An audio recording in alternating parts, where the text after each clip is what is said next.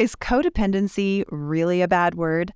Do you really need another person in your life in order to be happy, healthy, and reach your greatest potential? I don't know. Let's find out. Did you know the average couple waits 6 years to get help in their marriage? Yeah, that's 6 years of pain, hurt, and frustration. Hi there, I'm Charla Snow. And I'm Robert Snow. And welcome to Master Your Marriage, where we believe that having an amazing marriage should never feel like hard work and shouldn't be a guessing game. This is the show for married couples who want to discover a scientifically proven approach to building a masterful marriage and have fun while doing it. So if that's you, you're in the right place. Let's dive in. In one of our last episodes, I mentioned that there was no other person other than Charla that I wanted to spend my free time with, play with, or even vacation with. Someone asked me, is that healthy? Isn't that like codependency? Shouldn't we want less entanglement in one another's lives? Well, that's a very good thing to wonder about. So now before we dive in, we do want to point out that not all codependency teachings are wrong. In fact, they can be incredibly useful when it comes to close family members who are dealing with addiction. Where things get tricky, however, is applying these same principles indiscriminately across the board, especially in our most intimate relationship. So we propose that dependency is not a bad thing at all. No. In fact, it can provide us with a safe and secure foundation and help us to tap into our greatest potential. Well, how does that work, you might ask? Well, the idea that dependency can be a positive thing probably raises a few eyebrows. But if you stick with us till the end of the episode, you'll see the value of healthy interdependence in your relationship. Much of what we're going to share today comes from a book called Attached by Amir Levine and Rachel Heller, which we recommend is a fantastic book if you want to study attachment styles in relationships. So I want to share, to begin, a story.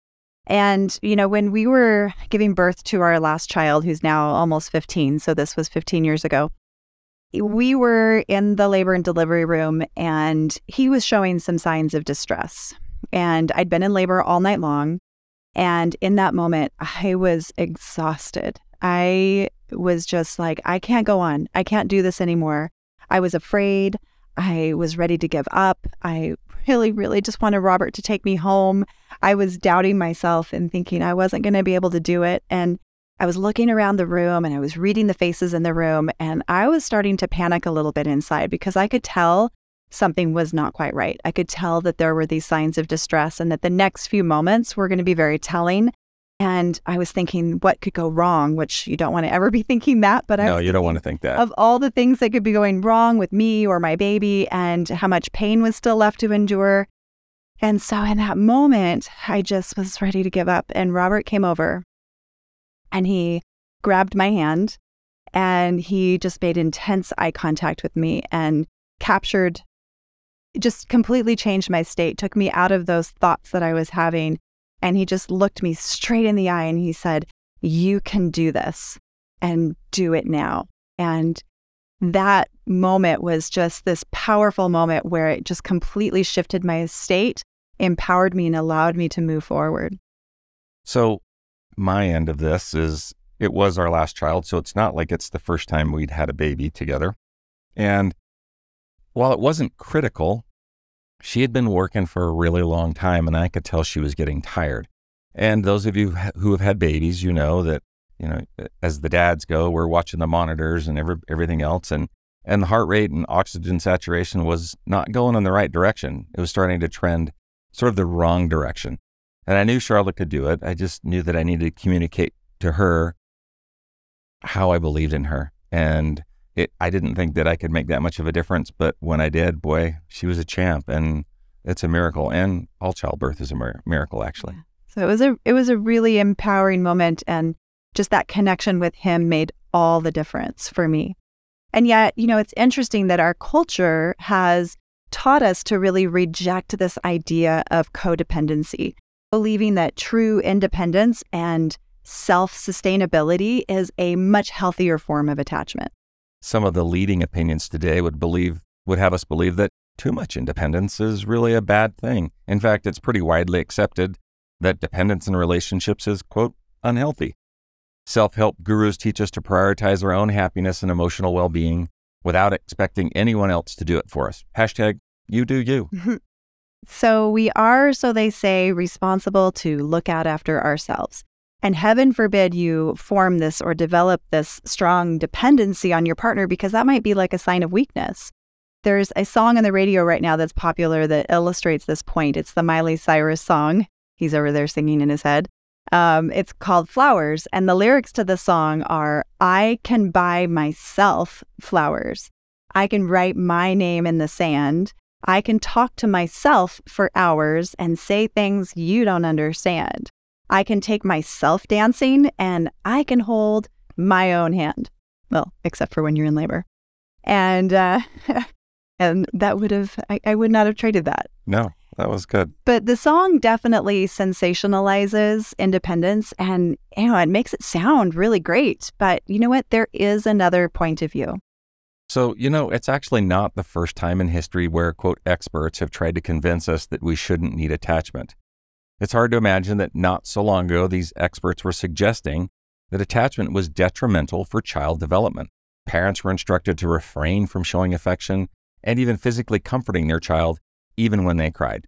Somehow they believed that love and affection would cause children to be emotionally unhealthy and insecure adults.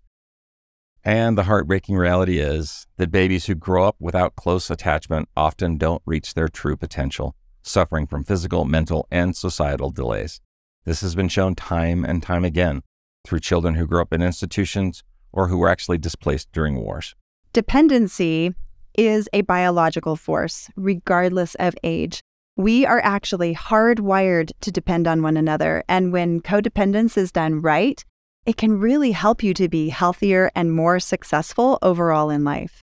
Everyone needs a safe haven from which to reach their potential, regardless of age. Just like these babies, our adult brains are programmed to form healthy attachment. We may not need to be in constant physical contact like babies do, but our attachment need is still part of the human condition, even as adults. Unfortunately, many adults miss out on this important fact, often to the detriment of the relationship. Yeah. Did you know that mushrooms and trees codepend on each other? I thought pizza codepended on mushrooms. Okay. Because there's always mushrooms on my pizza. Well, okay. So this is interesting. Fun fact. Through photosynthesis, trees produce more sugar than they need. And underground, mushrooms or the fungi need sugar in order to survive. They grow within the root system of the tree in order to be able to absorb that excess sugar from the trees. And there's an exchange. In return, the mushroom provides the tree with the nutrients that it needs from the soil. And there's actually a term for this. It's called mycorrhiza. The tree and the mushrooms have an interdependence to help both of them to not only survive, but to be able to thrive. So this need for interdependence between mushroom and tree is all explained by biology.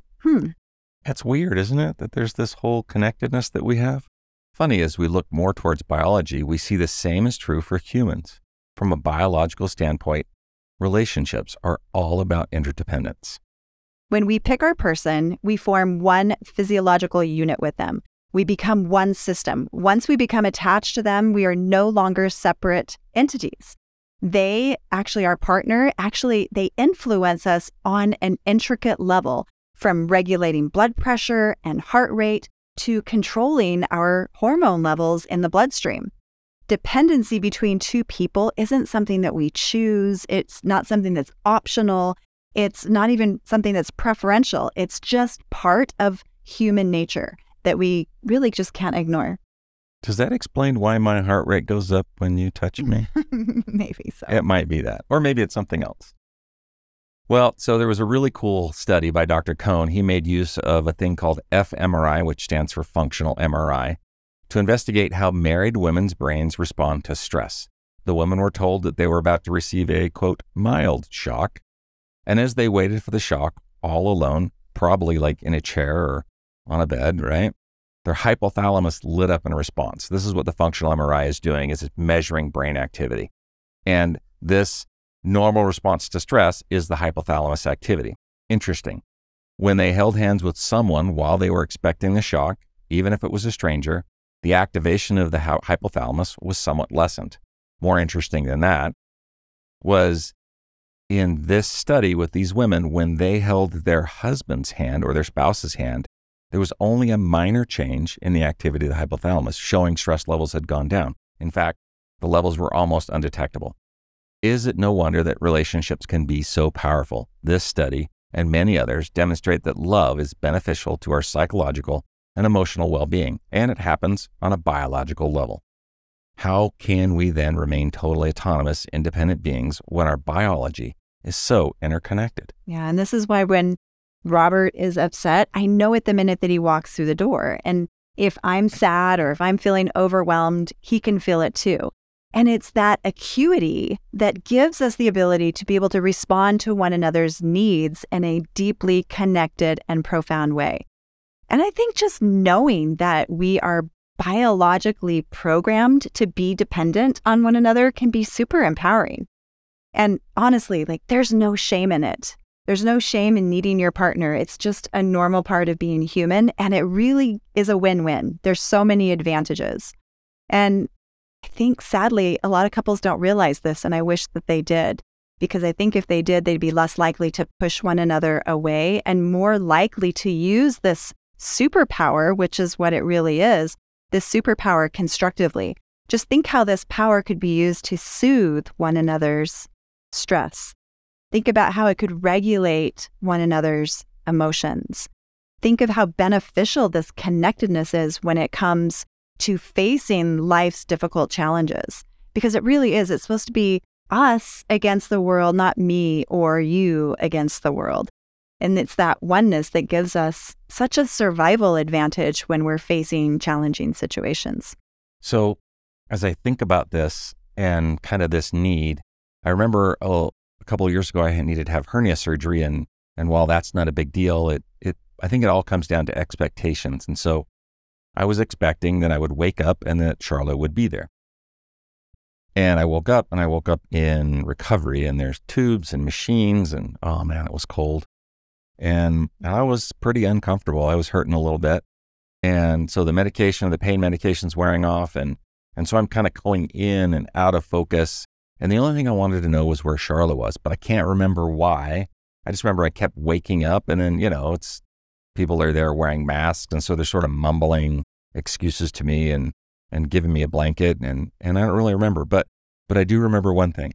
I remember that finally when they wheeled me down the hall and got me into my room, and Charlotte was right there. And all the stress, I don't know, it'd probably been a couple hours, all this stress. And Charlotte holds my hand and she asks me if I'm okay. And I tell her I'm okay. And then I go right to sleep. Mm-hmm. Yeah, he was able to finally relax. And there was a lot going on in the hospital that day. There was actually, he didn't realize this, but there was an elevator that was broken. And he couldn't get to the right recovery room where I was able to go. So we were separated for a couple hours when we were anticipating being able to see each other. And I was stressed and he was stressed. But once we were able to, I was able to grab his hand, he was finally able to relax, which was great. Typical Robert, fall asleep as soon as you hold my hand. Mm-hmm. So let me ask you this. Does being one mean that we need to give up on ourselves, to give up on our own dreams, to give up on our careers? Absolutely not. No. And check this out. This is the coolest, most paradoxically weird thing of all about dependence. The more dependent we are on each other, the more self-reliant, independent, and courageous we tend to be when facing everything outside of our relationship. And this is what the authors Levine and Heller call the dependency paradox. And the dependency paradox says that the more dependent we are in our relationship, the more independent we can interact with the world. So how is it possible that we can act more independently, take more risks, ascend to greater heights by being thoroughly and totally dependent on someone else? Well, it comes down to having a safe and secure base, or a safe haven, if you will. So it reminds me of the story that we wanted to share about our daughter. So when our daughter, who's our third child, was about 2, right in 2, it was time for her to go into the nursery class at church. And this is a class where, it's pretty exciting. They have toys and and they get to run around and friends, and they have snacks, which is, of course, why I wanted to go. And so it'd be interesting that she would play and go down the slide and make friends and share things. But the minute she lost sight of me, she'd like just a change would come. And, as a parent, you're sort of peeking around the door and all this. And so I'd leave, and then she would sort of lose it. And then I would come back, and then she was right back to being the same person again. And, I think I became her safe base. You were. And this is exactly what Mary Ainsworth was fascinated by in her research. She wanted to know if a child's motivation to learn and explore was affected by the presence of an attachment figure. She found that having that attachment figure present would strengthen a child's resolve to go out into the unknown with more confidence and more resilience. So again, this is known as a secure base, which again is our safe haven. And it's much the same with adults. When an adult knows with 100% certainty that they have someone in their corner, it allows us to deal with the world in a different way. It strengthens our resilience, and it helps us face difficult challenges. It helps to inspire us and give us courage and take risks, because we know that regardless of the outcome, we're in it together. So this is probably maybe our biggest challenge. We've had some challenges in our marriage, but so when we first started, when we first got married, Charlotte, I was a general contractor. I was a heavy equipment operator, and I didn't really enjoy that. And I'm grateful for the experience it taught me. But I really wanted to pursue my doctorate degree. I was passionate about that. But I don't think I really saw like a way to do that. And Charlotte knew this about me, probably because we'd been sharing our dreams. And one day she says to me, "Let's do it. Let's just pack up, and we're going to move, and we're going to go to school." And I'm thinking, we just had a baby. How old was our baby? 2 months old. We just had a 2-month-old, and then we had another one that was about 18 months old, right? So they were 2 years apart. Yeah. So we had these 2 babies in the house, and contracting was paying the bills. And I'm thinking, boy, this, if ever there's not a right time, this is not a right time to do this. But Charlotte knew, and we discussed the sacrifices that we would have to make. And we decided to move forward because she had faith in us. She had faith in me, but she had faith in us. As did you. And so we sold everything. Yeah. Children's toys, dishes, kitchenware, pots and pans, Christmas decorations, swing sets, bicycles, my new truck. Your brand new truck. My brand new truck. And half my tools. And, I was sitting here going like, how am I going to do this? I didn't even know what to expect. But I knew one thing. I knew that Charlotte knew that this was the best thing for our family. She believed in me. She pushed me out of my comfort zone and helped me grow. And she believed in us. And honestly, what more could you ask from for your partner that they believe in you? I only ever wanted one thing. I wanted Charlotte in my corner. And when she's in my corner, I feel unstoppable. Mm. Now, you might be asking, what if my partner isn't available like that? When this person who is assigned to be my secure base isn't fulfilling their attachment role, what do we do? And you know what? We want to acknowledge we hear you, and this can be really difficult, and it does happen. And there's been times that that we haven't totally been there for each other. It ebbs and it flows in relationships. And when this happens, we would argue that we are just out of alignment with our biology, with who we are meant to be. We aren't connected in the way that we're designed to be. And honestly, this can have pretty serious repercussions mentally, emotionally, even physically. Studies have shown that having this lack of a secure home base can actually make us a lot more vulnerable to illnesses and disease. Plus, it just zaps our overall confidence in ourselves and our ability to just go out and take action. So what do we do in these situations? Well, what we found is this codependence is just another word for deep and meaningful connection. When we connect or codepend, then we build that trust that is needed for vulnerability and emotional connection. When you build this connection, the walls come down and you become everything to each other. Not just someone you can live with, but rather the person you can't see yourself living without.